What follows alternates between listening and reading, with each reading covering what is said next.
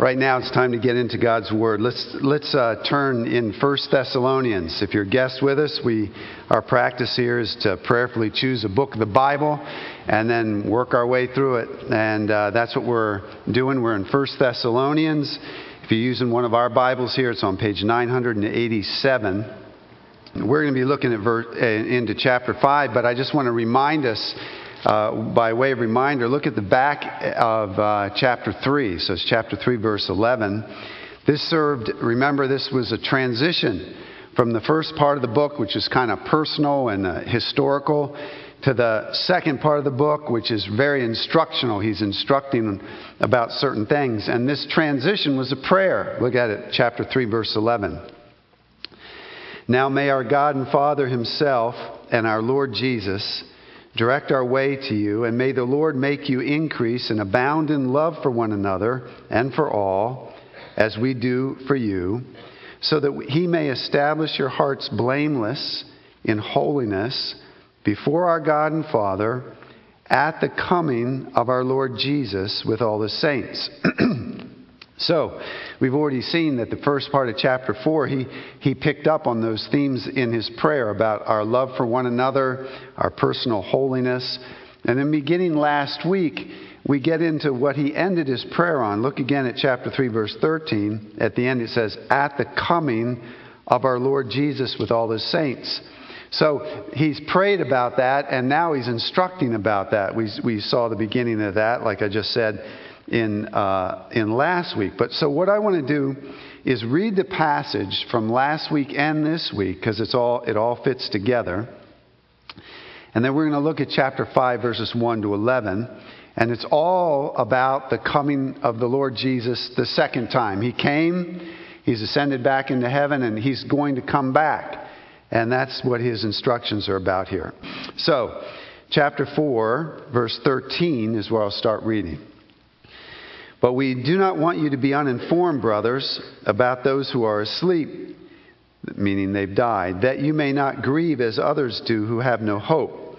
For since we believe that Jesus died and rose again, even so, through Jesus, God will bring with him those who have fallen asleep. For this we declare to you by a word from the Lord, that we who are alive, who are left until the coming of the Lord, will not precede those who have fallen asleep. For the Lord himself will descend from heaven with a cry of command, with the voice of an archangel, and with the sound of the trumpet of God. And the dead in Christ will rise first. Then we who are alive, who are left, will be caught up together with them in the clouds to meet the Lord in the air, and so we will always be with the Lord. Therefore, encourage one another with these words. And then he shifts, chapter 5. He's still talking about the second coming, but a different question. Now, concerning the times and the seasons, brothers, you have no need to have anything written to you, for you yourselves are fully aware that the day of the Lord will come like a thief in the night. While people are saying, there is peace and security, then sudden destruction will come upon them as labor pains come upon a pregnant woman, and they will not escape. But you are not in darkness, brothers, for that day to surprise you like a thief. For you are all children of light, children of the day. We are not of the night or of the darkness. So let us not sleep as others do, but let us keep awake and be sober. For those who sleep, sleep at night, and those who get drunk are drunk at night. But since we belong to the day, let us be sober, having put on the breastplate of faith and love, and for a helmet, the hope of salvation. For God has not destined us for wrath, but to obtain salvation through our Lord Jesus Christ, who died for us, so that whether we are awake or asleep, we might live with him. Therefore, encourage one another and build one another up, just as you are doing. Amen? Amen. So, in this passage, I see that there's a different question going on. And he raises in verse 1, chapter 5, verse 1, this question. Now, concerning the times and seasons, And there's a desire among the Thessalonian Christians to be ready when Christ comes back. And so this whole passage is about being ready. And I see in it 4 angles. It's like it presents us 4 different angles from which we can look at our readiness for Christ's return. So let's look at them 1, 2, 3, 4. The first is that he shows us the wrong way to get ready. This is the wrong way. Let me read 1 to 3 again. Now, concerning the times and seasons, brothers, you have no need to have anything written to you, for you yourselves are fully aware that the day of the Lord will come like a thief in the night. While people are saying, there's peace and security, then sudden destruction will come upon them as labor pains come upon a pregnant woman, and they will not escape. It's interesting the way he starts. He says, now concerning, and then he mentions the times and seasons.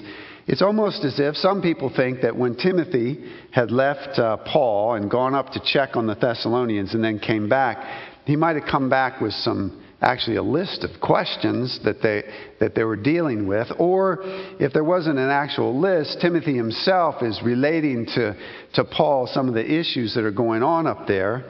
And there apparently was some misunderstandings and some maybe false excitement about the coming of the Lord.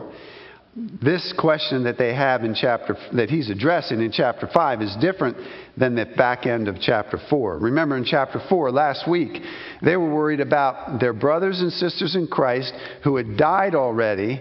And they're like, wait, if we're alive when Christ comes, but they've already died, are they going to lose out on something? Remember that from last week. So then he dealt with that. This is a different question in chapter 5. This question is basically, well, when is Christ coming back? Amen? What about the times and the seasons? I want to figure this out. Can we figure it out? When is he coming back? Now, let's not be too hard on our Thessalonian brothers. After all, we are going to see them. We're all interested in that question. Amen? If you believe that Jesus is coming back, which is what the Bible teaches, then you can naturally be interested in the answer to that question. Well, when is he coming back? But maybe the Thessalonians, to their credit, maybe they're not just being curious, but they thought perhaps that by knowing when he's coming back, they could be more ready for his coming back. Like if I know when, then I can make sure I'm ready. Well, this has been the temptation in every generation since the Lord went back, is this idea about trying to figure out when he's coming back. Especially when something happens interesting with the calendar or in terms of social events. There's big events happen and people begin to try to figure out when Jesus came back. I've read in history that as the year 1000 approached, 1000 AD approached, that generated a lot of turmoil in parts of Europe as people saw the year 1000 as something significant, and people were saying Jesus was coming back at that time. In the 14th century, and also in Europe in that time where much of Christianity was, not all of it, but much, there were some widespread plagues and famines, and that led many to think that the end was near and to make predictions. Some of you remember in the 1970s, the book by the late great Planet Earth by Hal Lindsey. Some of us old guys, we remember that. And although Hal Lindsey scrupulously avoided setting a date, nonetheless, he left a clear impression that 1988 was the year. He kind of didn't say it exactly, but he said it. Edgar, I don't know if some of you remember this guy, Edgar Whisenant, he gave 88 reasons that Christ's coming would happen between September 11th and September 13th in 1988. I remember this. The booklet came out, 88 Reasons Why Jesus is Coming Back in 1988. And then, as you probably noticed, Jesus didn't come back. So he announced with even more conviction that 1989 was the year, and after that, we've never heard of him since. You remember what happened, all the craziness that happened as the year 2000 approached? All sorts of predictions, mixing together that Y2K scare with Bible predictions, and there was even this book about 50 events, a booklet, pointing to the return of Christ by 2000. And I quote, part of the advertisements was, "Get your copy while there's still time." Listen, guys, we got to be gullible. Let's think we're handing them money because they think that money's going to be no more use to anybody right after 2000. But so go ahead and give it to me. And then there was Harold Camping. That was the most recent. You remember that in 2011. He had a big following and declared May 21st of 2011 was the date, and then it came and went, and he realized then with further study that it was a spiritual thing then, but the actual was October 21st. And I don't know, maybe you guys remember this, October 20th. It wasn't that far ago. People were selling their homes. They were all going up on top of mountains and waiting. And all this was going on because they were trying to predict when Jesus came. And all of this in contradistinction to what Jesus said in Matthew 24:36. "But concerning that day and hour no one knows, not even the angels of heaven, nor the Son, but the Father alone." I had this magazine came my way. I didn't go get it. I know you can't see it. It's End Time. I don't know anything about it. Well, you'll know what I think about it in a second. End Time. But this is a special edition, and it has a big picture of a nuclear explosion. You see this? And it says 2 billion will die. And then in the parentheses it says, in the next 12 months. 2 billion people are going to die. But he has a little caveat. See, he's trying to be sneaky. He knows that you're not supposed to say the date, so he puts a question mark. In the next 12 months? And that's the message, right? So when you get into the magazine and you get to the actual article, here it is again. 2 billion will die. The only question is when. And here's the author's note before the article. This article is dedicated to explaining why I believe 2 billion people will die in the next 12 months. Can I guarantee the time frame? No. Could it be 24 to 36 months? Possibly. But in my opinion, the most likely time for the fulfillment of this ominous prophecy of the annihilation of 1/3 of the human race is the next 12 months. This is dated September of 2007. This is a wastebasket, and this kind of stuff is garbage. Don't give them a nickel of your money. I don't even know who they are. Somebody probably in here does, but Paul is responding to them. They're saying, what about the times and the seasons? And Paul is saying, you already know enough. I already actually told you enough. You see verse 5? Now concerning the times and the seasons, brothers, you have no need to have anything written to you. I've already told you what you need to know. Paul probably was so aware of this, but there's another place in the New Testament where those two words, times and seasons, are together in the same sentence, and they're referring to the second coming. It's in Acts chapter 1, verse 7, where Jesus is about to ascend back into heaven, and he's there with his disciples. And listen, in verse 6, it says, "So when they had come together, they asked him, 'Lord, will you at this time restore the kingdom to Israel?'" What about all these end time events? Is it now? Like, they want to know.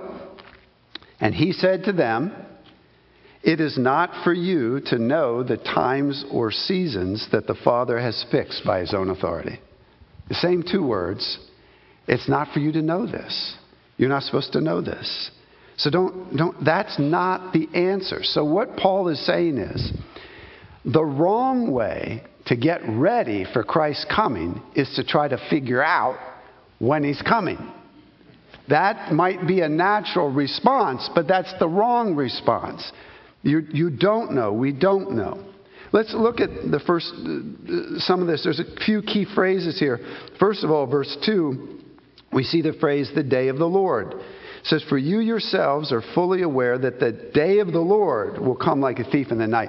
Well, the day of the Lord, and we don't have time this morning to unpack that, but that's a huge phrase, and it's used from Old Testament through the New Testament.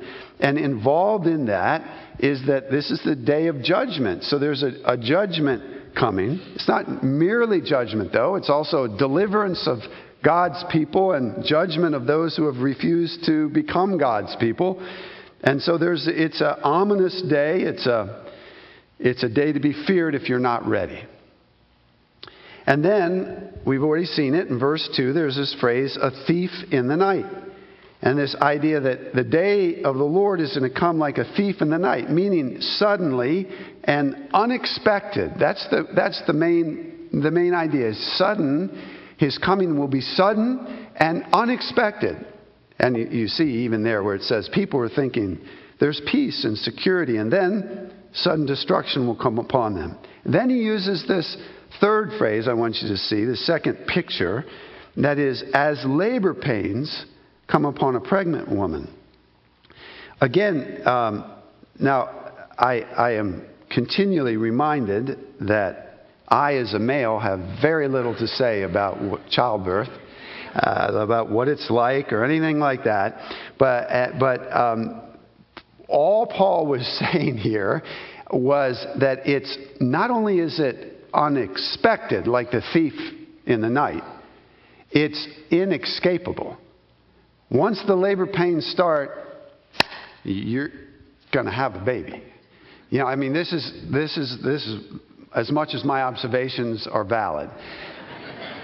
And that's the idea. He says it's unescapable. It's inescapable, unavoidable. And what's happening is he's saying here with these two images of the thief and the labor pains is that Christ is coming back when you're not expecting it, and it's inescapable. The day of the Lord is coming. Amen? The day of the Lord is coming.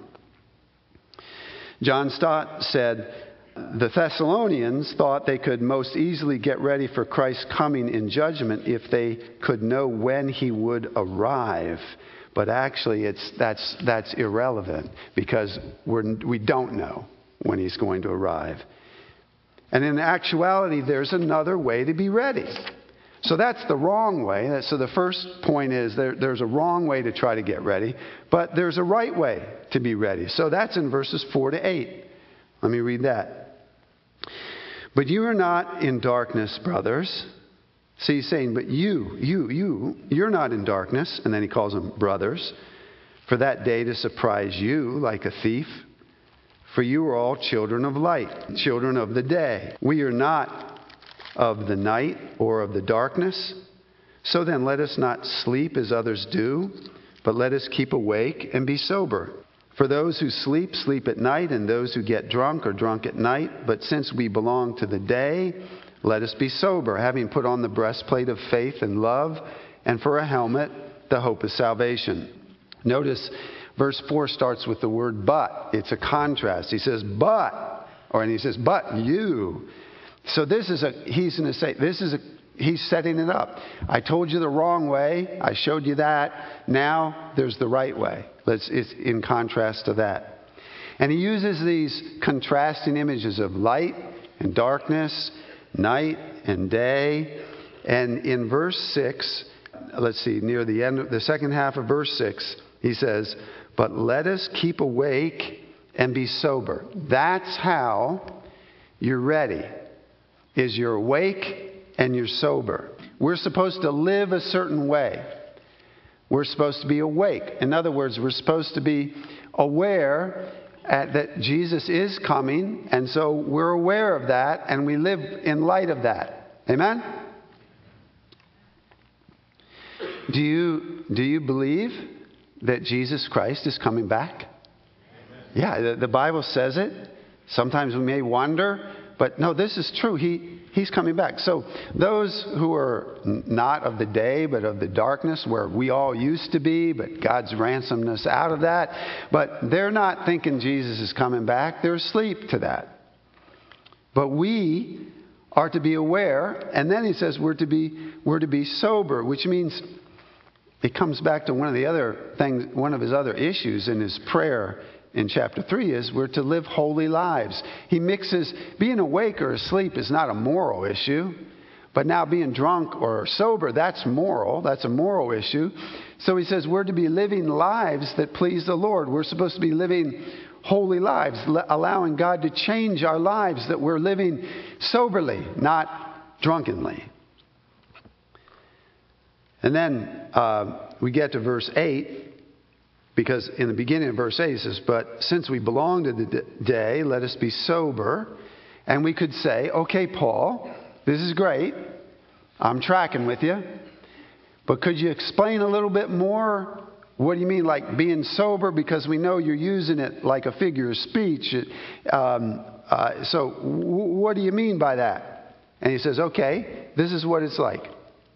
Verse 8, halfway through. Having put on the breastplate of faith and love, and for a helmet, the hope of salvation. Faith and love and hope. That famous triad. Love, faith, and hope. Whichever order you want to put it in. But there we have it. He says, you're to live lives of faith and hope and love. And that's what it means to be sober, is to make progress in that your life is being changed by God to live that way. One theologian said it this way: clear thinking about the end times is designed to help you live as true Christians in the present. Amen? The way it's supposed to transform us so that we're really earnest to live as we ought to live. Faith.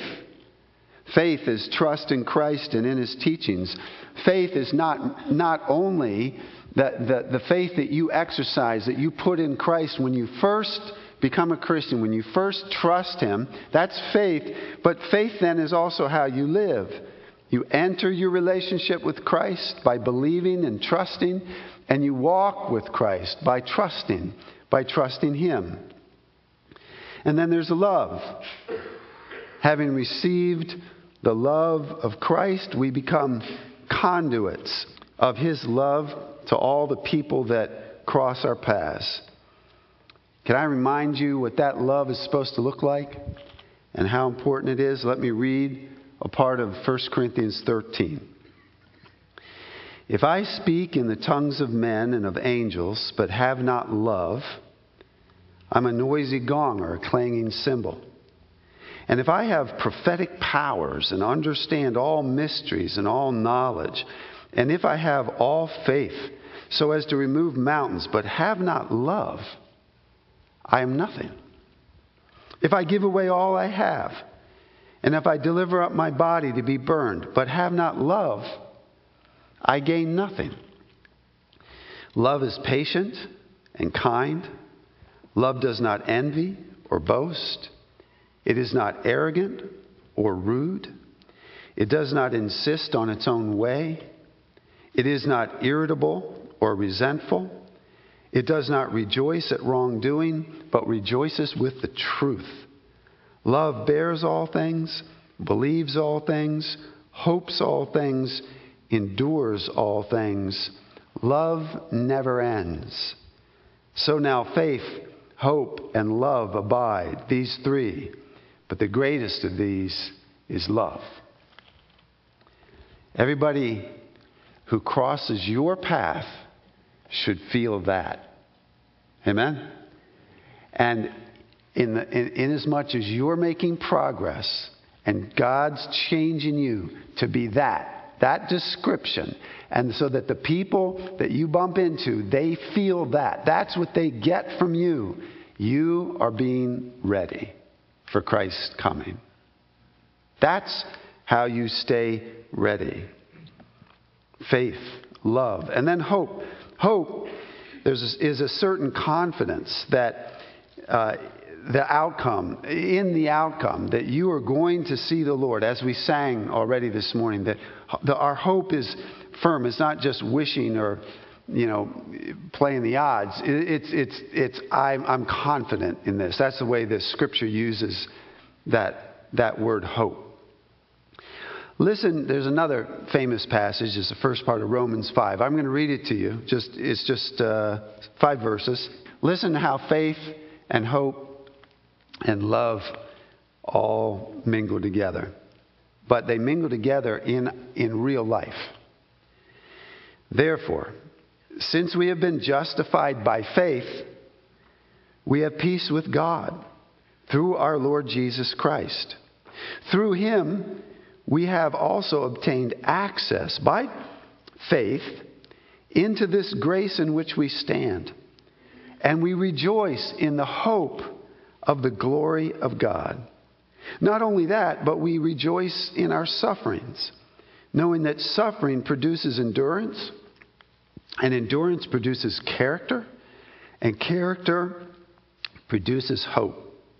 And hope does not put us to shame, because God's love has been poured out into our hearts through the Holy Spirit who has been given to us. Amen? That's a whole nother sermon. But there's just good stuff there. The faith and hope and love. Back to 1 Thess now in chapter 5. Some have asked, I know, when I was reading along, and then you get this image of armor being worn, this breastplate and the helmet. It's like, whoa, that was a quick shift.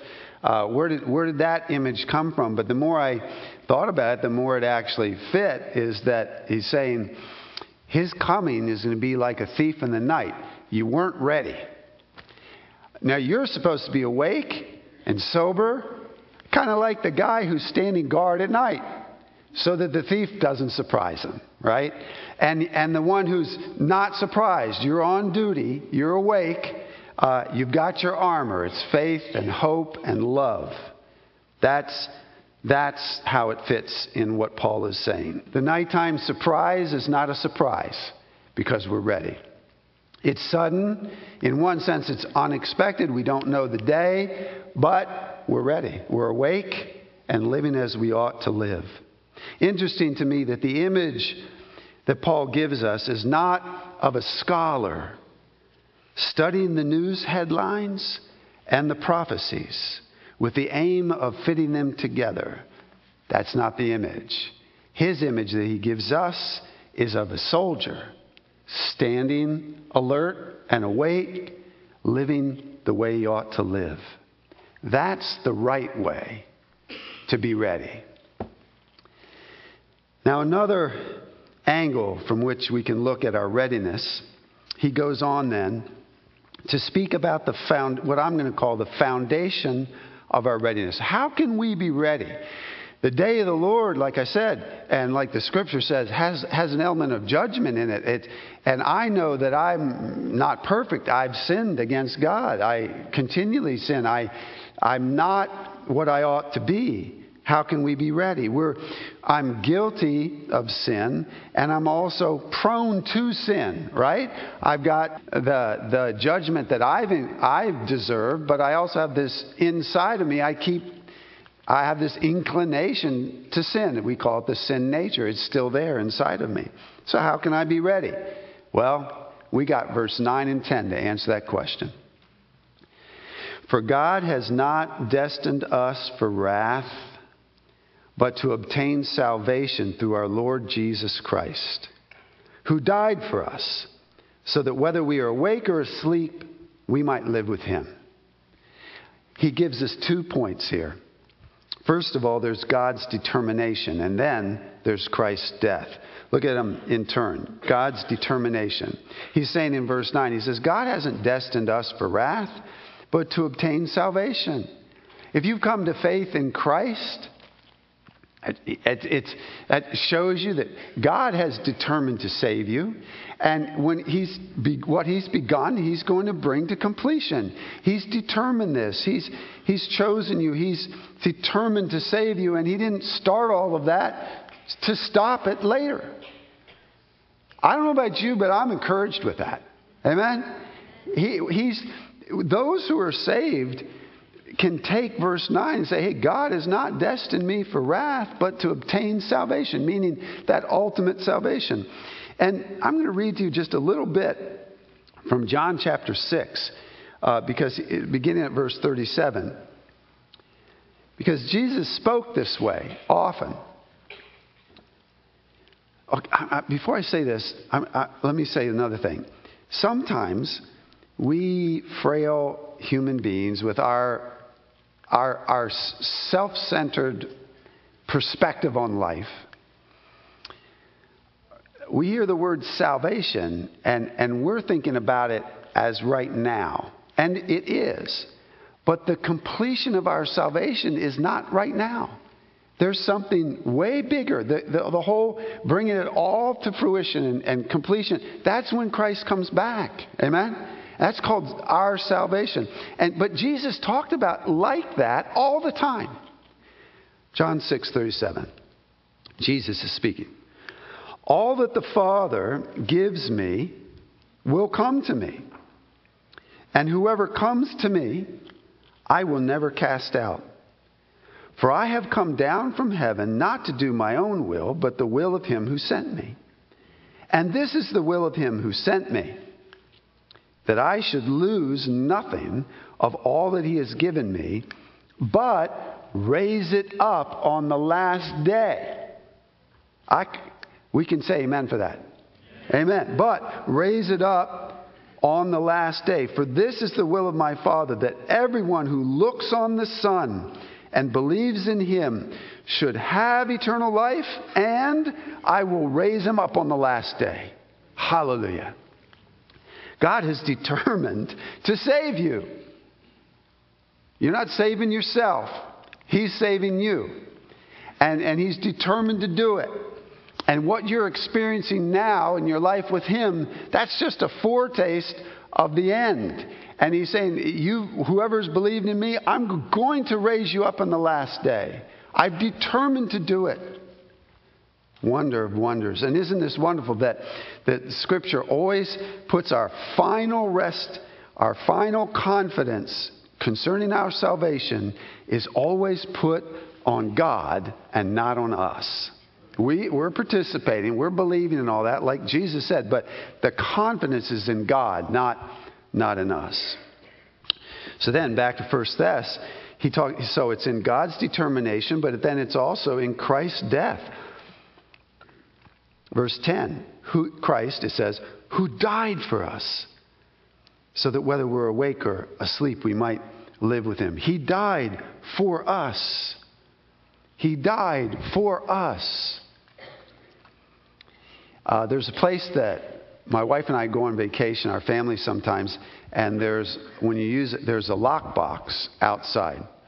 And if you have the combination, so if you put the combination right, the lockbox opens and you get your key and you can get in. So there's four numbers, and you have to know these four things. One of the numbers, one of the pieces of the combination to really understand Christ's death, his dying, is the word substitution. The concept of substitution in his death starts in the Old Testament. It's supremely illustrated through the sacrificial system there, and it goes up through Christ's death. He's saying here, Jesus Christ, who died for us, he substituted himself, that's the for us part, for us. So that the guilt that you have incurred because of your own selfishness and rebellion and all your sin, the guilt that you have was put on Christ. He substituted himself for you. And on the cross then, he was punished for your sin. And then he's taken it away. Christ died for me. God has determined to save me. And therefore, I can be ready. Amen? I can be awake, and I can live right, and I can be ready. It'll come suddenly, It'll be in one sense unexpected. Whoa, it's today? But I'm going to be awake. I'm going to be the soldier there with the shining armor. I'm going to be okay. Let's go. Not, oh no. Judgment is coming, and I'm not trying to be funny with that. Oh no, I'm not ready. That's what Paul is saying. That's the foundation of our readiness. And then, lastly, and very quickly, there's the context of our readiness. And too bad I'm doing this quickly. It's actually really important. Look at verse 11. Therefore, okay, what do you do with all this? Encourage one another and build one another up, just as you are doing. And now he's speaking to this group of believers that meet together and live. They're sharing life together. They're struggling together as Christians in a non-Christian place. And he's saying, what's the context in which you're ready? It's not you standing by yourself. He switches the image now. He's abandoning the image. The image of the soldier standing guard by himself, that served his purpose. He's moving on from that. Now he's saying, we're in this together. Amen? You're encouraging one another. You're building one another up. That's how we're ready. We're staying in this with each other. We live our lives with Christ, but with each other. The faith and the hope and the love, we're feeding off of each other. We're our brothers. We are brothers and sisters being ready together. It's not by ourselves. Amen. We need each other. I need you and you need me. That's the context of our readiness. Now, in conclusion, I didn't read the whole thing in Acts 1. I wanted to wait to the end. Remember I told you those words, times and seasons, were used there. Let me read the next verse. Well, let me read it all together. So when they had come together, they asked him, Lord, will you at this time restore the kingdom to Israel? And he said to them, it's not for you to know times or seasons that the Father has fixed by his own authority. And then here it comes. You know this verse. But you will receive power. You will receive power when the Holy Spirit has come upon you, and you will be my witnesses. Amen? Well, when is it? When is it going to be? He says, you're going to receive power. The answer is encountering me by faith and having the fullness of the Holy Spirit in you, who produces the faith and the love and the hope, and living like that with our eyes open. That's the answer. Leave that stuff in the wastebasket. That's the answer. And he enables us by his Holy Spirit. Amen? Let's pray together. Our Father, we love and praise you and thank you and ask, O Lord, that you would enable us to walk with you by the power of your Holy Spirit, with eyes open, expecting you, although we don't know when you're coming, expecting you, and may we live lives of faith and hope and love and be ready. We pray and thank you for your help in this. In Jesus' name, amen.